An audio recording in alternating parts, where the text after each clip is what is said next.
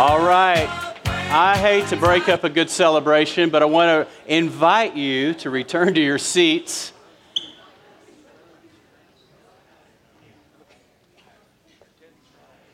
It's great to see everybody. I want to take just a few minutes and share something, just some thoughts. We're going to go too deep with this, but I feel like in the spirit of baptism, and when we're talking about a service where we get to see new life and we get to see what this is about, because really for me, whenever we celebrate baptism, that is always a reminder of why we do what we do every day, all day long. It's about new life. It's about coming into that place and stepping into a fresh and new relationship with Jesus Christ. And so today I want to talk about this idea of anyone and anything. And so I want to just share a couple things again in the spirit of baptism. Now, I know that sometimes in the context of baptism, a lot of churches do baptism different ways. There are some that sprinkle, there are some that pour, there are some that dunk, there's some that dunk and then hold you down till bubbles come up. There's different ways to do it because, we want to make sure we got you, right? Every cell of your skin's got to be underwater. There's all kinds of ways, so I kind of like to laugh at things sometimes. So I want to share this with you. This is an example of a young man who got really excited about his baptism. So he baptized himself. Now, we haven't had that happen yet, but we almost did. I thought we were about to have that. So that's one way to do it. Now, there's another way. And every once in a while, you'll get a situation where you might have a little bit of resistance to baptism. So I know depending on the tradition you came out of, but this kid is like, no way, Jose, I'm not going in there. And the mom's standing there thinking, oh no, this is going to go viral on the internet, I'm sure. So anyway, every once in a while, you get a little resistance. Now, sometimes you have what I call the sneak attack baptism. This is the one that the person didn't see it coming. So I'll share this one with you. This is a sneak attack. Never saw it coming, but you know what? We're going to get them in, right? We're going to get them taken care of. So that's a Nacho Libre for the uninformed. And then here on the last one here, I just want to share this. This just tells you that it doesn't even matter if you have water. I don't know if you've ever seen this, but no water necessary. You just go right where you are. So you know what? They're going to get it done one way or the other. And maybe the last one, and I remember one time we did a baptism in January, and the heating element on the baptistry broke. And we didn't know it until that morning, so we had an option. We were baptizing about 11 people. And I said, look, here's what we can do. This is going to be cold, and I mean like really cold. So if y'all want to put it off, they said, no, we already have family here. We're going to do it. So I said, well, this will be a baptism you never forget. So you always want to check the water temperature when you do a baptism, or you may get something like that. So anyway, just a little baptism humor there. Anyone and anything. I want to share a scripture with you because today, this is really, really personal for me. Because anytime we talk about stepping over the line to be a follower of Jesus, even though I like to have fun and I like to laugh and I love to just cut up about stuff, this is where I go, okay, this is what impacted my life and changed the trajectory not only of my life but of my family's life, is when I stepped over the line and said yes to Jesus. And then every day as I continue to step over the line, continue to say yes, the trajectory of my life gets changed. Jesus said this. He was with his disciples in the book of John chapter 15, and he says this is my commandment. Now, if he's saying this is my commandment, that's pretty important. He's saying to his disciples, this is my commandment, that you love one another as I have loved you. When I was in high school, my friend Lenny Drake, and I have to tell just a little backstory on this, Lenny and I were running buddies. Now, I have to tell you, I was raised in West Texas. I've said that before, and all you all know that. Some of us have connected. We got a few West Texas folk here. And the drill was pretty much the same in most of our little towns, little oil-filled towns, where you grew up, you drove a pickup, you played football, and you hunted and fished, and you drank a lot of beer. And you listened to rock and roll. I mean, it was just, there was this whole theme about what we did. And that, of course, that was for those of us who didn't know Jesus. And before I became a follower of Jesus, my friend and I, Lenny Drake, I want to show you a picture of Lenny. That's a picture of Lenny with his daughter. Lenny and I became running buddies. We did everything together. We played football together. I was the weak side cornerback. He was strong side corner. So we were in practice all the time together. We were just yin and yang. We were on one side and the other, and we were just buds. We were best friends. And Lenny and I, we weren't massive troublemakers, but I will say we stepped over the line a few times, but we always did it together. My senior year of high school, Lenny came back. Those are the post-bowl gold antelopes, by the way. We were laughing about different kinds of mascots. For example, Faith is going to be going to Howard Payne in the fall, and they're the Yellow Jackets, so they do their little get your stinger up kind of thing. And so we were the bold gold antelopes. I don't know how vicious an antelope can be, but that was us. But Lenny here, Lenny and I ran together, and I remember one Monday morning, Lenny came back to school on Monday, and there was something different about Lenny. Something changed. Something shifted. And I could tell the moment I saw him because he walked in on Monday morning with a smile on his face. Now, I don't know about you, but I didn't go to many Monday morning classes in high school with a smile on my face. So that was odd to begin with. And I said, "Hey, man, what's up with you?" And he said, "Man, I got saved." I said, "You got saved from what?" I didn't know what he was talking about. I didn't have any point of reference per se. And I said, "What do you mean you got saved?" He said they had this guy. He was a football player and from Texas Tech, and he came and he preached at church. I said, "Church? You go to church?" He said, "Well, not always, but somebody invited me." I said, "You didn't invite me?" So he went to church on Sunday night for this youth rally, and this guy preached the gospel. For those of you who don't know, the word gospel simply means good news. So this football player from Texas Tech preached the gospel, the good news of Jesus Christ, and he invited them to step over the line and go all in with Jesus. And Lenny, amongst a whole bunch of other guys and young ladies, stepped forward that night and gave his life to Jesus. And so Lenny shows up the next day, changed, transformed. Listen, I knew Lenny inside and out. He knew me inside and out. So I would know if something was legitimate. Anybody remember your best friend in high school? You knew everything about each other. In fact, you talked alike, you dressed alike, you acted alike, you listened to the same music. I mean, everything was kind of just the same. You became mini-me's of one another and twinsies and all that. But it's because you just got so used to each other. And I knew something was different. So I start bugging him. What bugs me all morning. Then I see him at lunch. We go to lunch together. We go off campus. I'm like, what do you mean you got saved? What does that mean? He said, "I gave my life to Jesus Christ last night." He said, "The guy preached, gave an invitation, invited people to come forward." He said, "I felt like I was just being pulled." He said, "I got up out of my seat," and he said, "I wasn't even thinking. I just went to the front." And he said, "I prayed with somebody and I gave my life to Jesus." And that just started a whole battery of things for me. And really, the way I look at it, it was like a domino effect for me. Just things began to happen where God began showing up in all kinds of places in my life. Because let me say something. God loves you, but God will put things in your path to get your attention. And so I was thinking about this morning in light of what we're doing, and I'm thinking, if Lenny Drake, knowing Lenny, could be the very person that God uses to lead me to Jesus and to point me to Jesus Christ, I think God can use anyone and anything, don't you? Amen.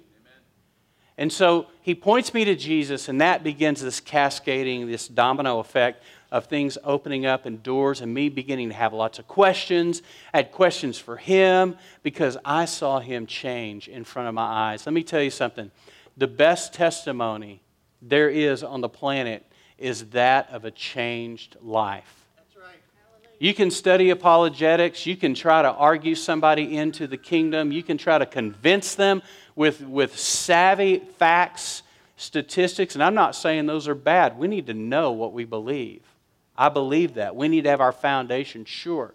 But there's nothing more compelling to me than seeing a transformed and changed life. And you know what? I got online this morning and I looked up Lenny's obituary. Oh, by the way, Lenny passed away at 36. And so I got online this morning as I was thinking about this, and I thought, I never read his obituary because it all happened. We had grown apart after high school and went our own separate ways. But I'll never forget Lenny Drake, and I'll never stop honoring his name for pointing me to Jesus. So I got online and I found his obituary this morning, and I found out that he had a daughter. And I was able to find this picture. So I looked up his daughter's Facebook account, and so I wrote her a message this morning. And I said, you don't know me, but I went to high school with your dad. And we were best friends in high school. And there was a point in his life where he stepped over the line to be a follower of Jesus. And his change in his life so impacted me that it compelled me to go on a search for truth. And because of Lenny, so I wanted her to know that because of your dad, I came to know Jesus, and now I've been a pastor over 34 years. And because of Lenny's love, because of Lenny's heart and Lenny's willingness to be bold with me, now hundreds, maybe even thousands, who knows by the end of this thing, maybe millions, we never know the ripple effect of our lives, have been impacted and transformed by the gospel of Jesus Christ because of that one decision with Lenny that night. And so listen to this scripture. Greater love has no one than this, than to lay down one's life for his friends. That's in that same passage where Jesus was with his disciples and saying this, if you want to show your love, then you want to lay down your life for somebody else. You want to go all in and be willing to lay it down. And that's exactly what Jesus Christ did for you. He laid his life down for you. He was willing to be crucified on a cross. He was willing to take nails driven through his hands and into his feet. Now here's the deal. Jesus was with the Father from the beginning, right? He was there when the Bible says in Genesis that the Spirit of God hovered over the waters. And this was before the earth was without form and void, the Scripture says. Jesus was with God then, the Father. He was there. He was in all of that. So I'm thinking if this Jesus who was involved from the very beginning, now knowing everything he knows about the fall of mankind, about where we went off the rails, where we missed it, where we, as the Scripture says, all have sinned and fallen short of the glory of God. And we know that we're numbered among that. We've sinned, we've fallen short, we've missed the mark. Jesus, knowing all of that full well, still willingly says to the Father in a moment of desperation while he was here on the earth, he prays and says this, nevertheless, not my will, but yours be done. And Jesus himself says, I am willing to do whatever it takes. And so he goes to a cross on our behalf. And he takes nails in his hands and his feet, a spear in his side, and he dies for us. Greater love has no one than this, than one lay down one's life for his friends. In a very real sense, the fact that Lenny was willing to be bold with me, he was not ashamed of the gospel of Jesus Christ. And so all of our car conversations started coming around to spiritual matters as he was learning and as he was growing. And I was firing questions about what this means and what does it mean to be saved? What does that word even mean? And what does it mean to have Jesus as your personal Lord and Savior? I mean, I didn't understand all that language. And Lenny, as he was learning, was teaching me. So he was a disciple, a learner, who was discipling me pre-Jesus. He was discipling me before I ever stepped over the line. He was teaching me. What was he doing? He was laying his life down for his friend. And I'm forever grateful for that. Listen to this passage. Again, in John chapter 14, verse 6, Jesus said to him, now Jesus he was talking to his disciples. This is one of his disciples. It was Thomas who was struggling with belief. He was struggling. He was always doubting. He's gotten the name Doubting Thomas because he wasn't sure. So he was struggling, and Jesus said, let me clarify something for you. Let me just make it plain and simple. He says this, I am the way, I am the truth, and I am the life. no one comes to the Father except through me. In other words, Jesus was saying, if you want to know the Father, you have to come through me to get to Him. Now, right there sets up a pretty serious scenario that there may, if this holds true, then that means there is no other way to know the Father, correct? It eliminates all other paths, all other streams, all other rivers, because I've even heard people say, and I've had these conversations, people say, there's many rivers, but they all end up at the same pond or the same lake. And it doesn't matter how you get there as long as you get there. And I'm like, oh, wait a minute. Jesus was pretty clear about this fact. He's the way, the truth, the life. He never said, I am a way, a truth, and a life. It says, no one comes to the Father, comes to God. No one reconnects with God and is restored to God except through Jesus Christ. Can I get an amen? Now, in John 6:44, he says this, no one can come to me, all right, unless the Father who sent me draws him, and I will raise him up at the last day. I remember I was challenged in my belief system by a fellow co-worker. I was a brand new young follower of Jesus. And I remember being challenged. It was one of those riding in the cab of a pickup with 4 deep workers. We were all electricians and we were all grunts, digging ditches with sharpshooters and whatnot, just working hard and just a bunch of rough guys on a construction site.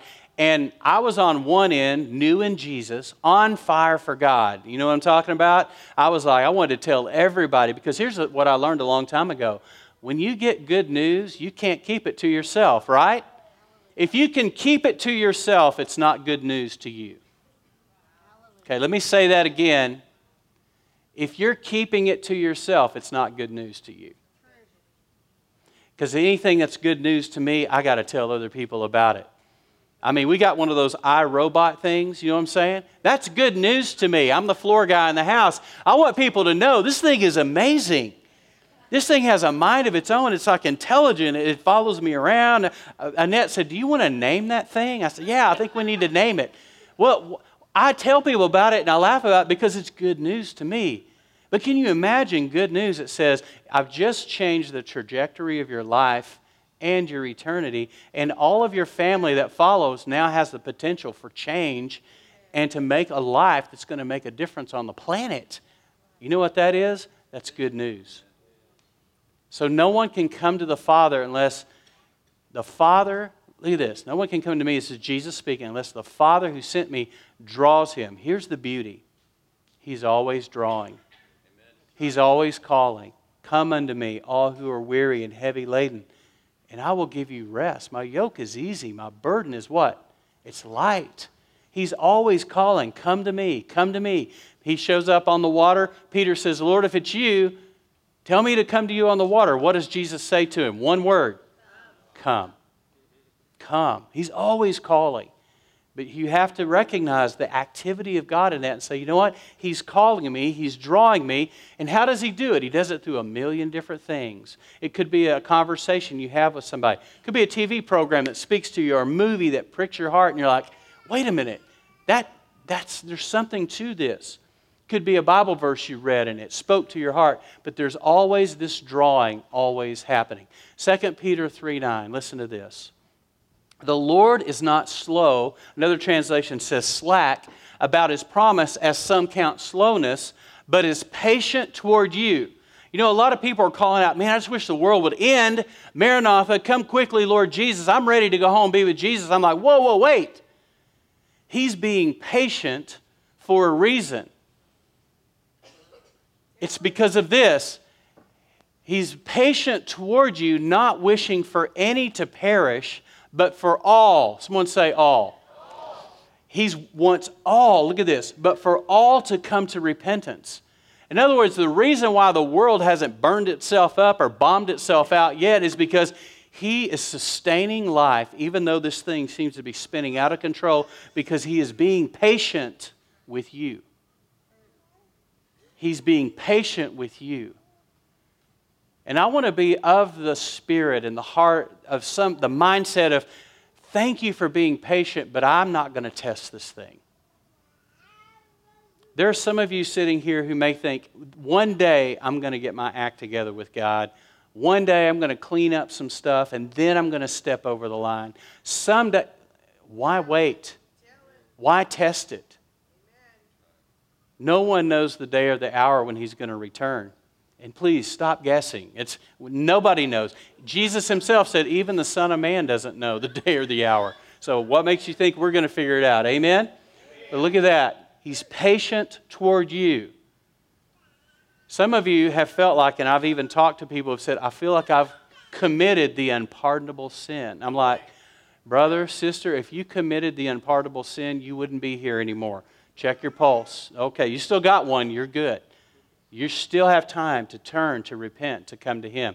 The word repent simply means turn. You're going one way, you turn, and now you go the other.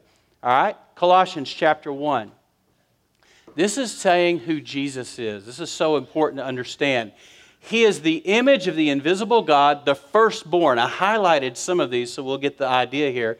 The firstborn over all creation, for by Him all things were created. You're going to see some alls, some first, that are in heaven and that are on the earth, visible and invisible, whether thrones or dominions or principalities or powers. Here it is again. All things were created through Him and for Him. Do you think that kind of sets Jesus up to be first? Well, it goes on. And He is before all things. That means in front of. And in Him all things consist. Verse 18. And He is the head of the body, the church, who is the beginning, the firstborn from the dead. Here it is again. That in all things He may have the preeminence. Preeminence simply means this: first place. And so as we land the plane on this, one more. I'll share that one in a second. Listen to this. The bottom line is this. When you put God first in your life, life will find order. I'm not saying perfection. I'm not saying your tire might not be out of balance sometimes. I'm saying things will find their place. But when God is not in first place, nothing will find order in your life. Let me say it one more time. When God is first in your life, things will find order in your life. When He's not first in your life, things will never find order in your life. So my question for you is, are things out of order? Have you ever driven a car with a weight that got slung off of the tire? Have you ever driven up on the highway beside somebody and their tire's out of balance? 3 tires are running smooth and that other one's going boom, boom, boom, boom, boom, and it's destroying that tire. It's destroying that suspension in that vehicle. And they're driving like this. And it's because it's out of order. It's out of balance. So what we want to do is move God from the peripheral of our life and put Him very much in the center so that He may have preeminence, first place. Because it's only then that things will begin to find their place in our lives. Listen to this, Romans 10, 9 and 10, because I want to say something to you, and really what Lenny challenged me on, and it was this. But what does it say? And this is out of the book of Romans, and Paul is opening up and unpacking the gospel and trying to bring clarity to the Romans. He says this, but what does it say? The word, the message is what that means. The word or the message is near you, in your mouth and in your heart. That is the word of faith which we preach. The message of faith. Faith what? Faith in Christ. In other words, I'm the way, the truth, the life. Faith in Christ to become reconciled or connected to God. So he says this, that if you confess with your mouth the Lord Jesus and believe in your heart that God has raised Him from the dead, you will be saved. This is what Lenny was trying to tell me. He said, I got saved. I said, well, explain that. He said, I can't really put it into words. And later, this came up. He said, that's what I was talking about. He said, I confess with my mouth that Jesus is Lord. I said, you're the Lord of my life. You're the master. That's what that means. You're the Lord over my life. And he said, I confessed that. I gave that. And he said he did it in a prayer with somebody. I said, wow, you prayed with somebody that? And he said, well, he led me. I said, okay, cool. And then believe in your heart. And I said, so you believed in your heart? He said, absolutely, I believe in my heart. He said, right here, it's in my heart. I thought, that's awesome. So that began the domino effect for me, seeking Jesus and seeking truth and saying, what does this all mean? Because here's what I knew. It wasn't going well for me. I'd messed a lot of stuff up, and I was just 18, 19 years of age. And I saw the trajectory of my life, and I said, that's not where I want to go. Now listen to this. Romans 10:13. For whoever calls on the name of the Lord shall be saved. Now I use the terminology here about stepping over the line or going all in, and the picture of that is following the Lord in this place of dying to your old self and being raised to walk as a new person. And here's the deal. If you're already a follower of Jesus and you're here this morning, you've already stepped over the line, then here's the responsibility and the privilege that you have. You get to share that message with other people. That's the privilege that you have.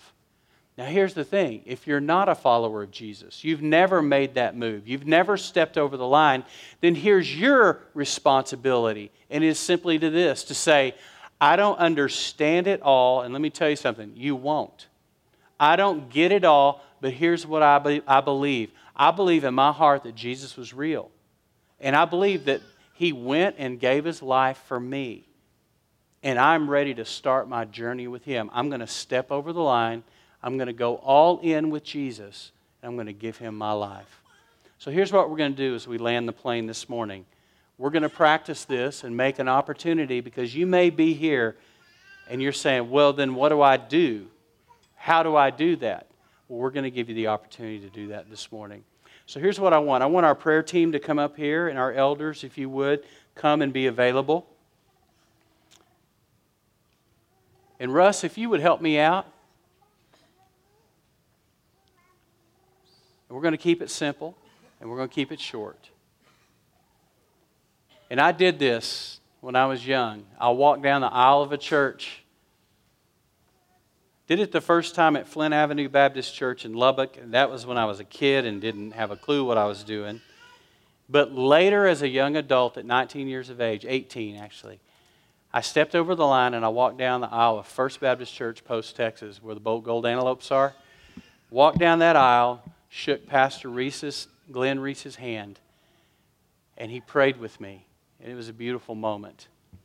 And that changed the course and trajectory of my life forever. And so we're going to give you that opportunity this morning. So if you're here this morning, you've never stepped over.